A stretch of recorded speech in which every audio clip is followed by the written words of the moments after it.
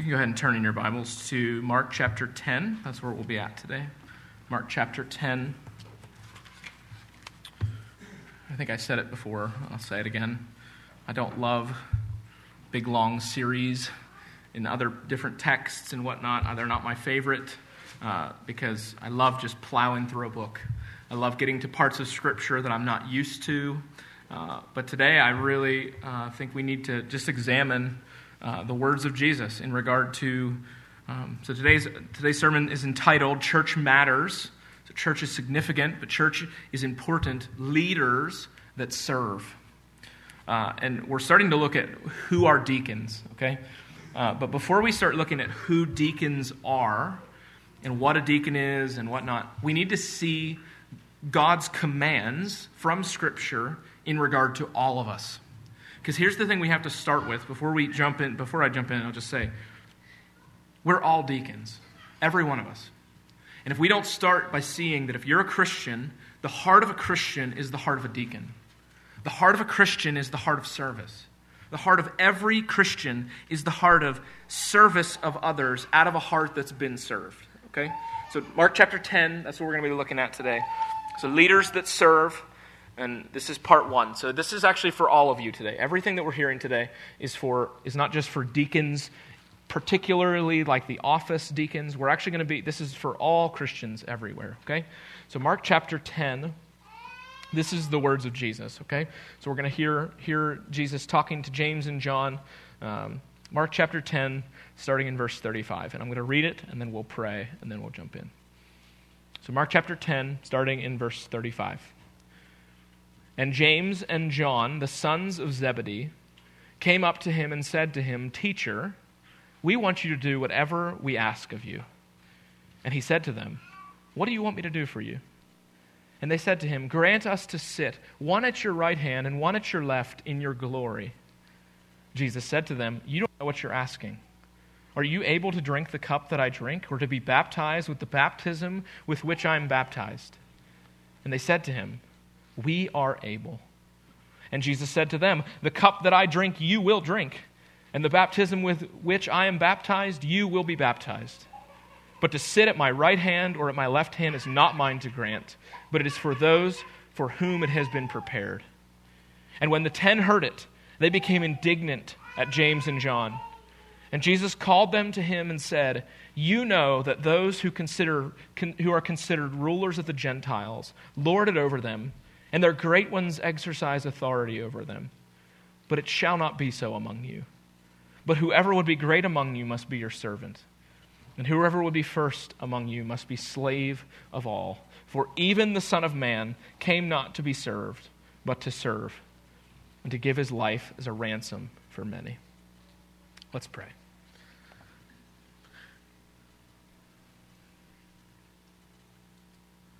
Lord Jesus, this text is so foundational to what you continually said. On this earth, Lord, you continually spoke to your disciples and said things like what we're going to hear today. And so, Lord, I pray, rather than just looking at them with disdain and wondering, why haven't they got it? Help us to ask the question, Lord, what are we missing? Lord, rather than looking at James and John and thinking, how silly of them, Lord, may we consider even today that we're just like James and John. Forgive us, Lord, for where we are. Change us, form us, shape us, we pray, more and more into your image. Help us, we ask. Lord, give me the utterance to speak your word this morning, to be faithful to who you are. Lord, give us hearts that are receptive, that we may hear your word proclaimed and be changed. Help us, we pray. We ask in Jesus' name. Amen. R.C. Sproul once wrote a book that was entitled, I'm going to forget the title, but it was about significance. Significance in the Christian, not just in the Christian life, but it's significance why we as people hunger and long to be significant. And I'm going to quote him at length here. I want you to see it. It's on the screen. He says, we want our lives to count. Now, this is not just Christians. This is all people. We yearn to believe that in some way we are important. This inner drive is as intense as our need for water or oxygen. The hunger for esteem is the propelling force behind the entrepreneur's brilliant enterprise, the athlete's competitive spirit, the warrior's lust for conquest. This elemental drive has been dissected and analyzed by scholars, peeled layer by layer, subjected to the closet of scrutiny, only to be praised by some and damned by others. And then he says, the aspiration for significance can be known by other names and called by other terms. The businessman might call it success motivation or the goal of achievement. Our founding father spoke of it as the pursuit of happiness. And he says, the hunger for significance is consuming. When it eludes us, it leaves us empty, an empty void gnawing to be filled. The hollow point aches for satisfaction. We dream, we hope, we fantasize our moment in the sun, hoarding the scraps of success in the trophy rooms of souls. Now, what Sproul says there, I think, is just very significant. And it's basically that all of us desire at a deep level. I don't have to teach my son to want significance in life. Just like I don't have to teach him to lie. I don't have to teach him to want to matter. And I would actually argue, I don't think it's wrong that we seek significance. There's something profoundly important about being important. But we need to understand the right kind of importance. I would actually argue we shouldn't stop seeking significance. We need a complete foundational retransformation of significance. Because here's what's happening. If we take just the world's definition of significance, let me paint to you a church that would look like the world's definition of significance. So you walk in the front door, and the prominent people have seats. And if you're lesser, if you're of lower caste, or if you're lower significance, you know where you sit? In the back. Or children. Children, they're just an annoyance. Get them out of here. We're so inconvenient. They're so slow. And it becomes very centered on we. We matter. Not ever thinking about anyone outside of us. Or how about older people? How we treat older people. You want to hear what happens when a church becomes engulfed in the world's definition of significance? Older people become neglected entirely. You know why? Because they're slow. Because they're not what they used to be, and they're an inconvenience. And all of it is completely contrary to the gospel. And all of it is completely contrary to Jesus' definition of significance. Notice what they said when they came to him. Now, if you jump down, so I want you to see first off, we're talking about deacons, but before we start talking about deacons, we need to understand who Jesus is in this way. We need to understand what he's like, and he is the servant of all servants. So in order for us to recorrect the kind of worldly significance we may want or seek, we have to see Jesus in all who he is. And I would argue, actually, as I've thought about this week, this has been a lot more challenging than I initially thought. Because you do this sometime this week. You ask, and do this with a Christian. Find a Christian and ask them simply, do you follow Jesus? Oh, yeah, I follow Jesus. What would you think about Jesus washing your feet?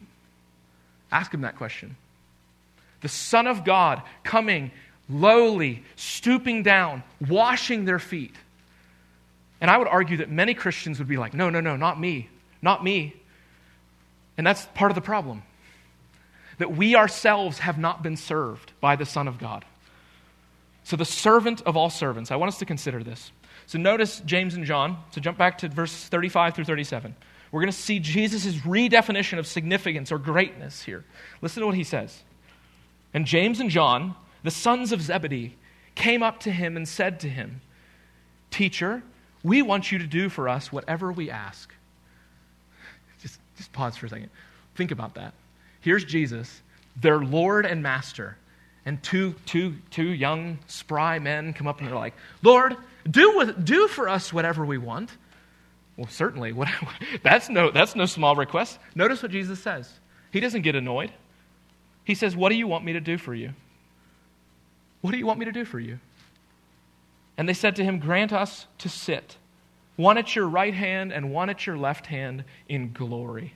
Now remember, Jesus has been continually telling them, in Mark's gospel especially, I'm going to die. I'm going to Jerusalem, and I'm going to die. And I would argue that they kept thinking what that meant was they're going to go conquer. They're going into Jerusalem. We're going in guns blazing. And hey, Lord, when we get there, when you're sitting on your throne, can I sit one on your right, one on your left? And Jesus says, so I want you to see first off that James and John, now we talked about this a couple weeks ago, but it's a theology of glory. This is what James and John had. They had a theology or a belief about who God is in a very worldly glory sense. And it could be summarized very simply. I love this. Your life for mine. I want you to think about that. Your life for mine. This is the heart of all worldly glories. Your life for mine. I know you matter, but I matter a little more. I know your significance, but I just matter just a tiny bit more. Your life for mine.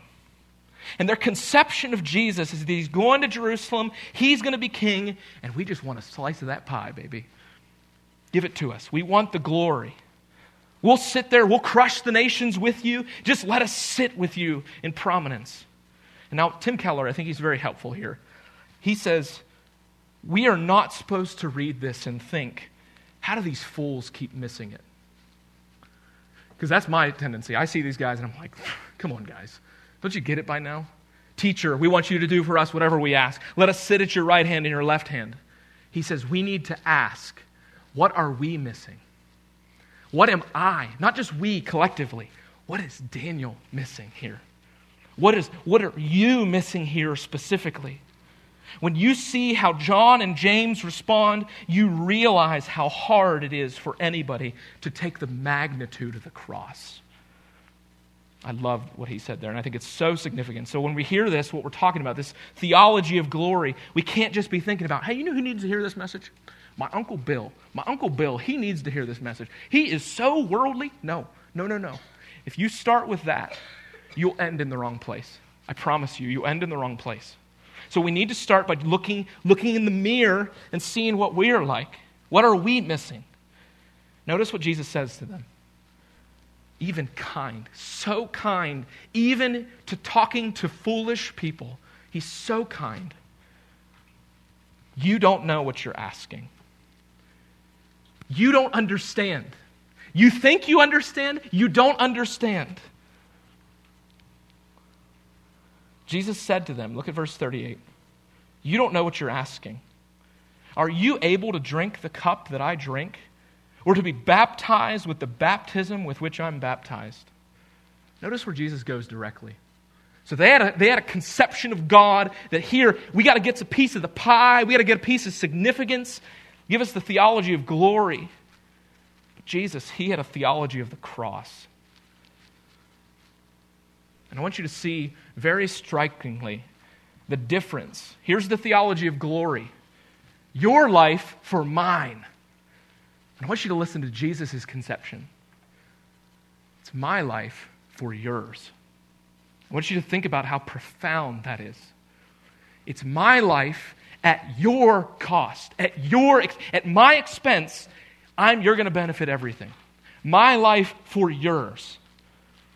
The cup that Jesus is referring there to in verse 38, look down at verse 38. He says, are you able to drink the cup that I drink? Now in the Bible, when the Bible typically talks of, we could look at several other passages, almost every time the Bible talks about the cup, it's referring to the cup of God's wrath, at least in the Old Testament. Meaning that the cup of God's wrath, which is God's wrath that's going to get poured out on the nations. Okay? So God's wrath, and you know what Jesus says? Notice what he says. Are you able to drink the cup that I drink? So they're thinking like, hey, he's going to have some great wine in the new kingdom. Sure, I'll drink that cup. And Jesus is like, no, you're not understanding. can you drink the cup of God's wrath? Or baptism. This is very important to even our understanding of baptism. He says, or to be baptized with the baptism with which I'm baptized, meaning his death. When we baptize a person, we're baptizing them into the death of Christ. And he says, can you be baptized with death and come out on the other side? And now we're about to hear their utter confusion on what's going on. Verse 39, listen to what they say. And they said to him, we are able. Again, don't hear two men that are just blubbering fools. We need to hear ourselves. We are able. Two disciples that Jesus loves, deeply confused, deeply arrogant, deeply self-sufficient, deeply sinful. Listen to what Jesus says to them again. And they said to him, we are able. And Jesus said to them, the cup that I drink, you'll drink. With the baptism with which I'm baptized, you will be baptized. And so we see Jesus is doing something here for us. He's changing categories. So we see that worldly greatness cannot equal true greatness. And we'll show you here just in a second how that looks. So worldly greatness, if you're taking notes there, worldly greatness cannot equal true greatness. He says, the cup that I drink, you will drink. With the baptism with which I'm baptized, you will be baptized. But to sit at my right hand and my left hand is not mine to grant, but it's for those whom it has been prepared. Now, the cup that Jesus is referring to that they'll drink is different. I would argue we're going to actually see it a little bit here, that we still drink the cup of Jesus. 1 Corinthians 11, we talk about it. The cup of communion is no longer the cup of God's wrath. You know why? Because Jesus drank it to the dregs. So when we drink the cup now, we don't drink God's wrath. We drink God's blessing. And that's what he's saying to them. These fools don't even see what's in front of them. They're saying, can we sit one at your right hand and one at your left? He's like, you're going to drink the cup that I have for you. And it won't be the cup of God's wrath. It'll be the cup of blessing. And the baptism with which I'm baptized, you will be baptized, meaning that you're going to die. Notice, too, what he says in verse 40. And 2, he says, but at my right hand and my left hand is not for me to grant. Now, I would argue right there when he says that, I think he's referring to the thieves on either side of him on the cross. I don't think you have to take it that way, but the point is that Jesus is saying, I don't even determine that. The Father determines that. So what you're asking for, I can't even do. I'm not going to do. God's going to do it for me. But notice what happens. Don't miss it. We could go down a rabbit trail there. I don't want to go down a rabbit trail. Verse 41, notice what happens. And when they heard it, when the 10 heard it, they became indignant or angry at James and John. So here, notice what's happening. The two disciples, they pull Jesus aside. They're like, hey, Jesus, can we sit one at your right hand and one at your left? And the other 10, they're like, hey, what are you doing? I want a piece. Where's my slice of the pie? Jockeying for position with one another. You can even picture them then back and forth, pushing each other. What are you doing, man? I want a piece of the pie. How dare you ask him for that? Now notice what Jesus does in verse 42. And Jesus called them to him. And every time I picture verse 42, I picture a coach dealing with a bunch of very foolish teenagers. Like, come here. We need to talk. Get in the circle. And he says, Jesus called them to him and said to them, you know that those who are considered rulers of the Gentiles lord it over them, and their great ones exercise authority over them. So now he's going to give us worldly greatness. Okay, that's what he does in verse 42. He tells us this is how the world defines greatness. And it's simply your life. We could put it your life for mine. He goes a step further. Your life under mine. Your life under me. And if you work in the workplace in any capacity at all, if it's not a Christian company, I can guarantee you this is the mindset of every person you work with. Your life for mine. All I really want is the next pay grade. All I really want is to be in charge. And Jesus says that's not greatness. That's not greatness. That's not significance. Now notice what he says again in verse 42. And Jesus called them to him and said, you know that those who are considered rulers of the Gentiles lord it over them. Now that word for lording is the same word we saw that's commanded that elders are not that way, which is basically being a bully, being domineering. Gentile leadership looks like bullying those who are in your charge. And the ones who are called great in your society exercise authority. Now last week, if you remember, we talked about that elders are meant to exercise oversight.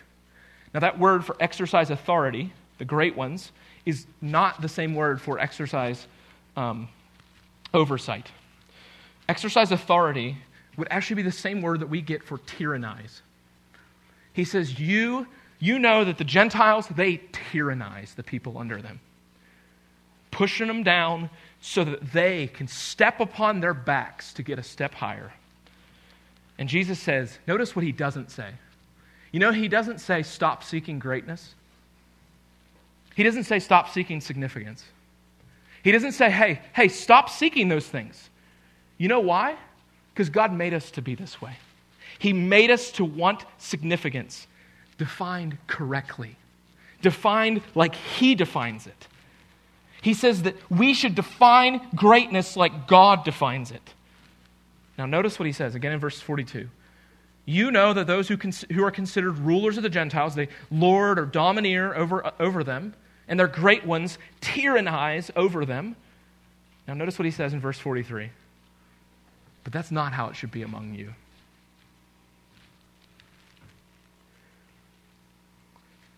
Very simply, I want to get very earthy here for a second. Very practical. Maybe next time you come to one of our fellowship dinners, you're sitting there and you're getting ready to eat, and you notice somebody who comes in amongst our gathering that you've never really known before. Maybe they look like they're even kind of less well off. Worldly greatness would be to say, ignore them, go ahead and get your plate, go ahead and ignore them again, step in front of them, ignore them a third time, a fourth time, a fifth time, a sixth time, and just leave. That's okay. Just go on without them. Don't even talk to them. Who really cares who they are? Let me get very earthy here for a second. What's Jesus calling us to do? He said, but it shall not be so among you. You walk into that church fellowship, I would argue he's saying, you go find the most unimpressive in that room, and you sit down and you talk to them. And you sit down and you love them. So, sorry for the earthiness. I just want you to see for a second how this is different. But he says, this shall not be so among you. But whoever would be great among you, there it is again. He's not saying don't be great. He's not saying don't seek significance. He's saying if you want to be great, be a servant. Now that word for servant is literally the word deacon, diakonos. So he's redefining. So that's worldly greatness. We saw worldly greatness. Let's look at true greatness. True greatness. And it's a servant of all. And it's simply this. It's my life for yours. My life for yours. And it's true greatness. His followers are not meant to be like those who tyrannize others. He redefines, completely flips on its head greatness. He thinks, you think greatness looks like this? No. Greatness is upside down.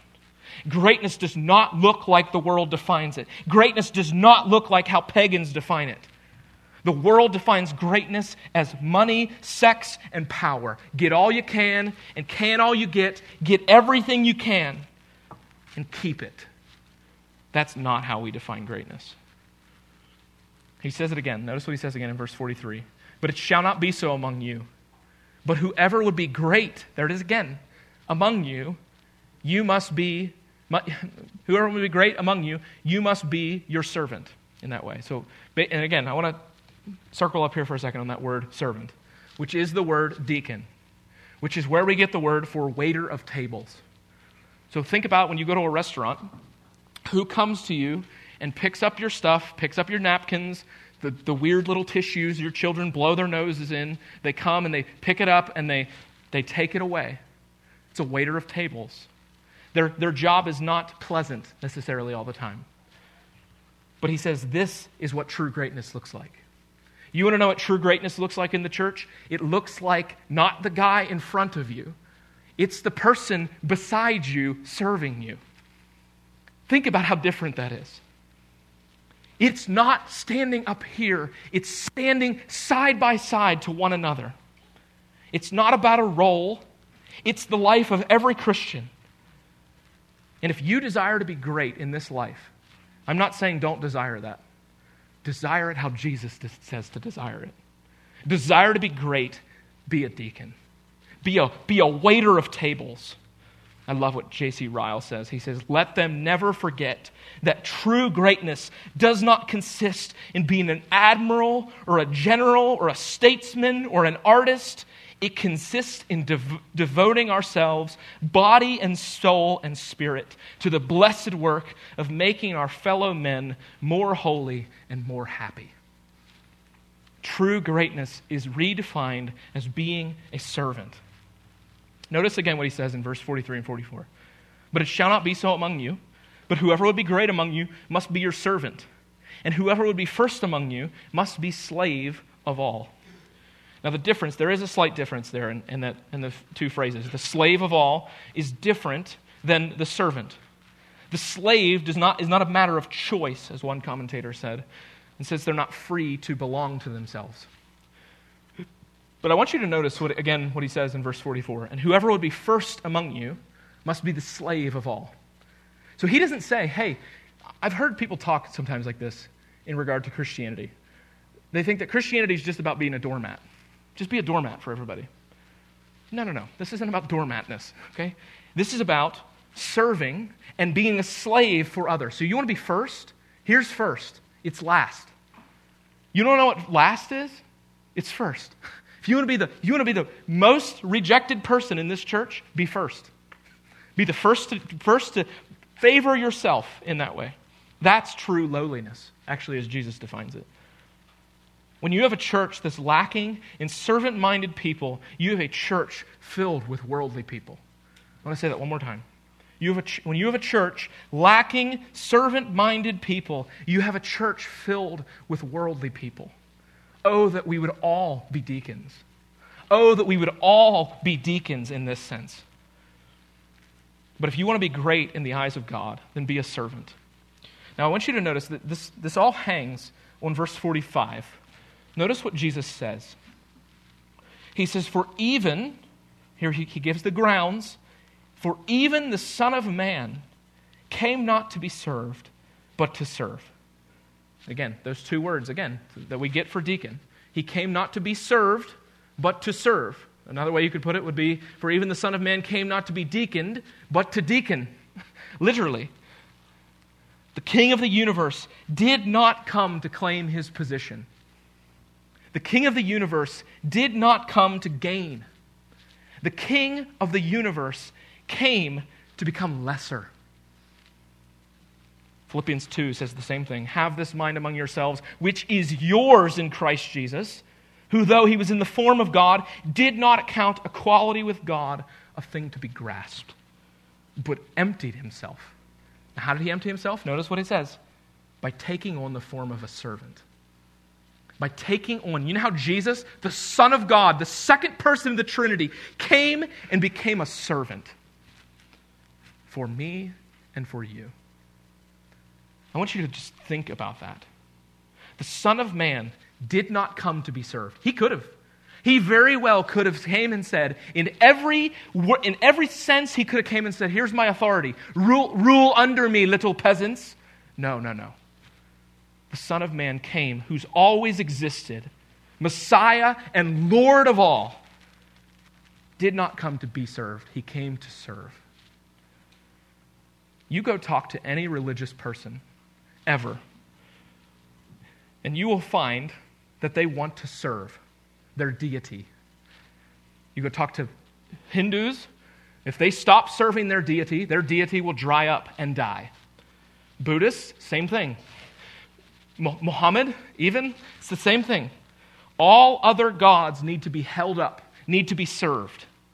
So the thing that makes a person a Christian is not a heart of service. Because I would actually argue that everyone even if they're religious in that sense, they want to serve. But they want to hold God up so that they can even be in control of him. Listen to how Acts 19, when Paul starts preaching the gospel and people start going away from the people who were making the idols. Listen to what they said. This is a good description of it. And there's a danger. This is one of the silversmiths. This is what he says. There's a danger not only for this trade of ours may come into disrepute, but also that the temple of the goddess Artemis may be counted as nothing. Do you hear it? Even right there, they're saying, hey, Artemis, if they keep doing this, they keep preaching the gospel, Artemis will go away. We don't want that.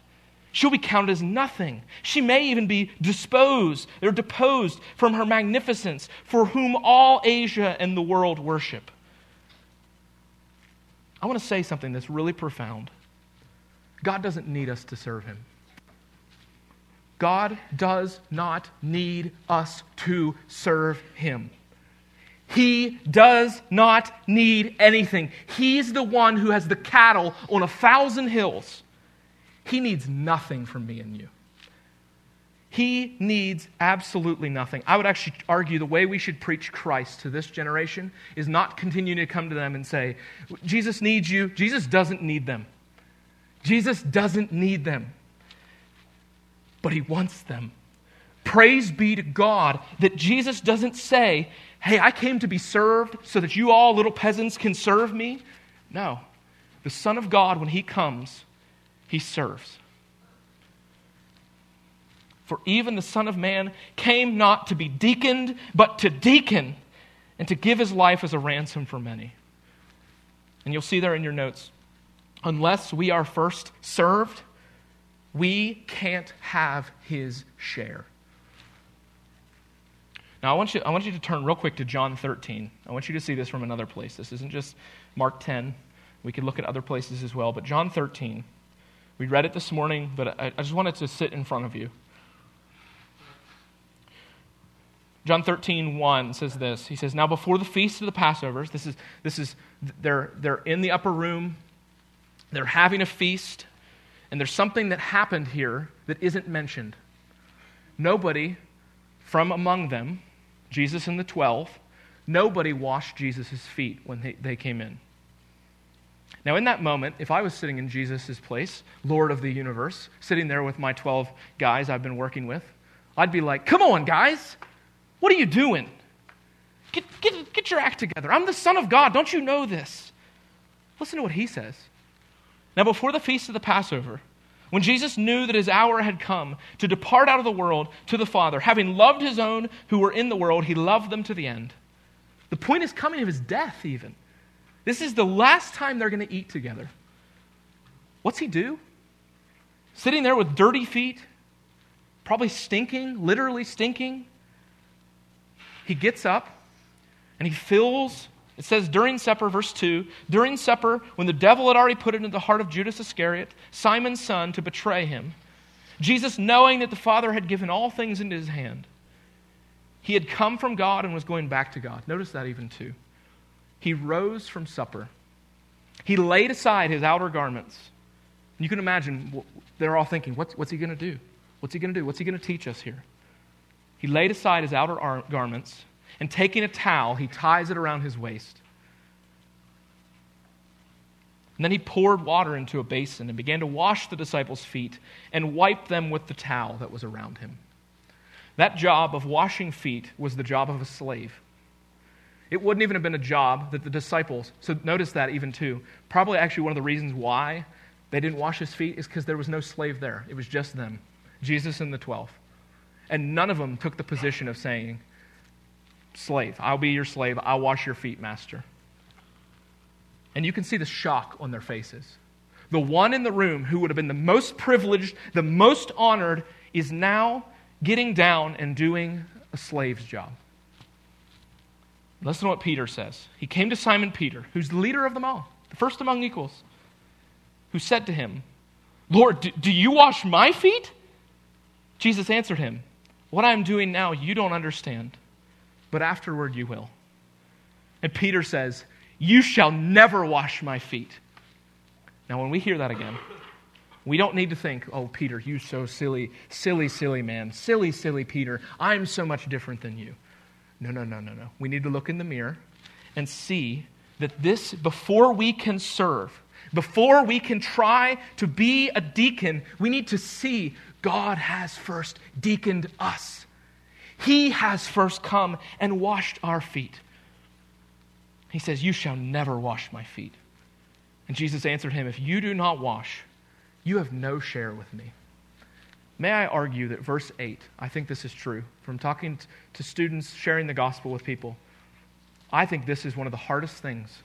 This is one of the last straws to break in a person's walk with Christ. You know why? I think this is the reason. Because this is the one of pride. When we get down and we wash another person's feet, we're saying, I'm taking the lowliest position. And what everyone always wants to do is the moment you do this, you now lose control. You're now no longer the one who's in charge. And he says, if I do not wash you, you have no share with me. I love buying people's lunch and then hearing them immediately say, no, I'll get it.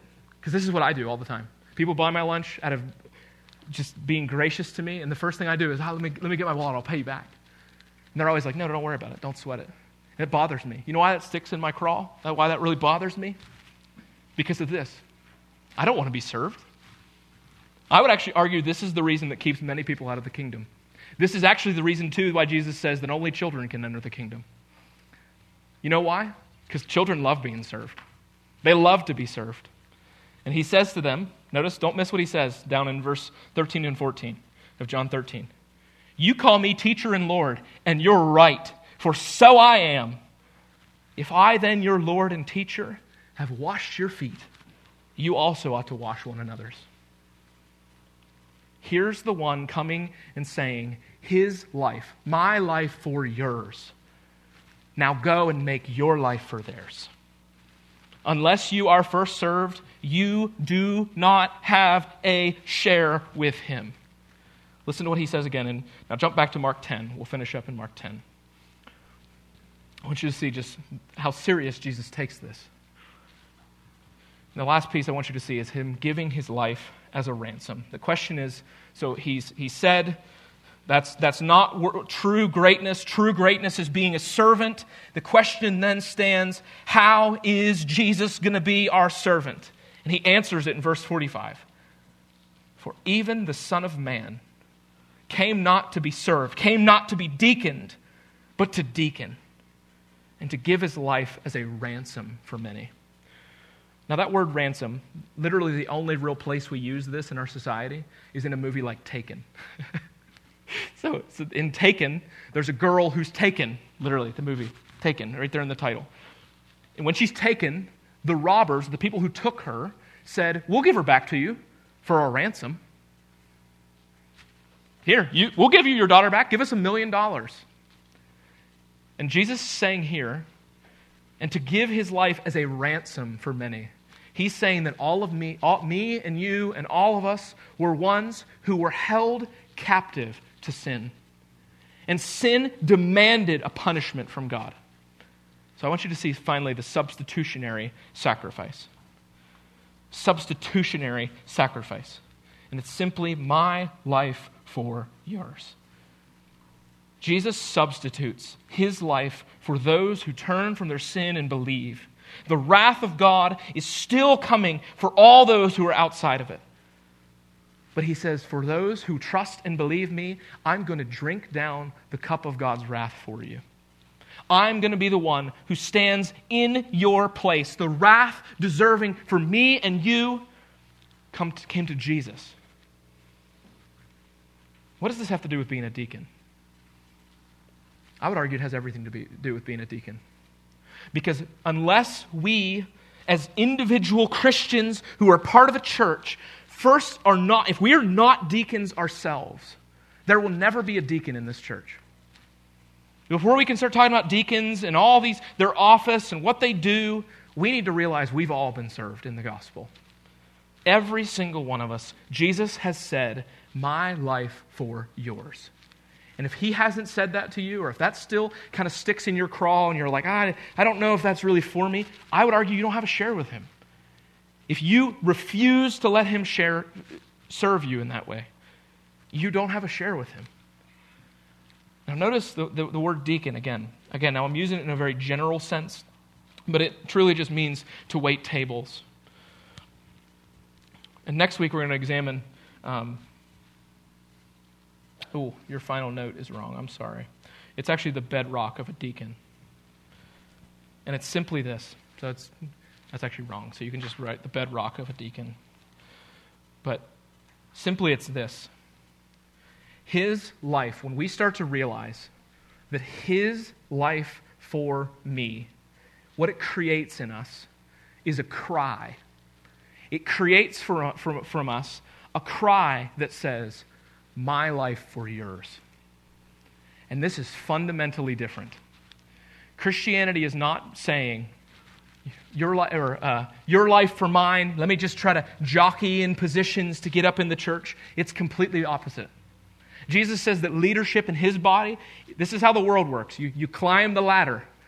But in Jesus' church, it's the exact opposite. As leadership goes down, humility and lowliness go down and down and down and down until we reach a place called a deacon. And all of us are called to this.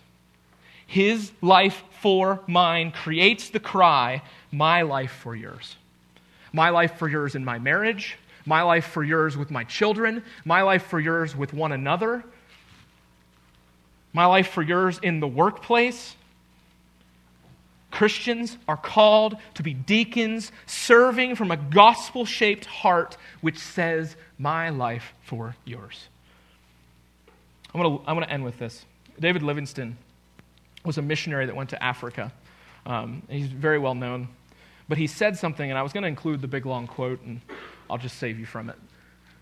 But he said a really profound statement. David Livingstone went from being at Cambridge, which is in England, very, very well-to-do. Think about the people who walk around and go, yes, wine. He came from a very rich family. That's what David Livingstone was like. But he said he was at Cambridge, and the gospel started to grip him in such a way that he went to Africa. He wanted to go to the most inward parts of Africa. And he made a statement that said, I never sacrificed anything. Think about that. I never sacrificed anything. You know why he can say a statement like that? I think David Livingstone actually ended up dying on the field. He did end up dying on the field.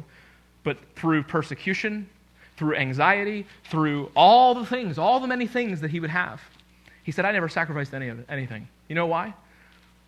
Because he gave his life for me. Therefore, I give my life for all in that way. You want to know what true greatness is? True significance? Die. Die to yourself and live to serve others.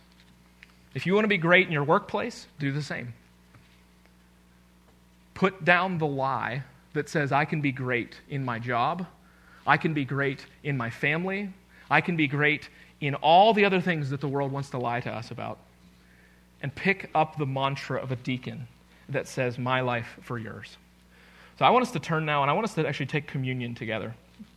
And I think it's very fitting, especially on a day that we hear Jesus say to the disciples, are you able to drink the cup that I drink? Are you able?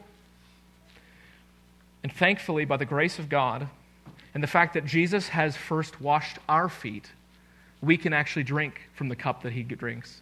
But it's not the cup of wrath. It's the cup of celebration. It's the cup of victory. It's the cup that we can remember and proclaim he's done it all. All to him we owe. So if the deacons, if you guys want to come forward.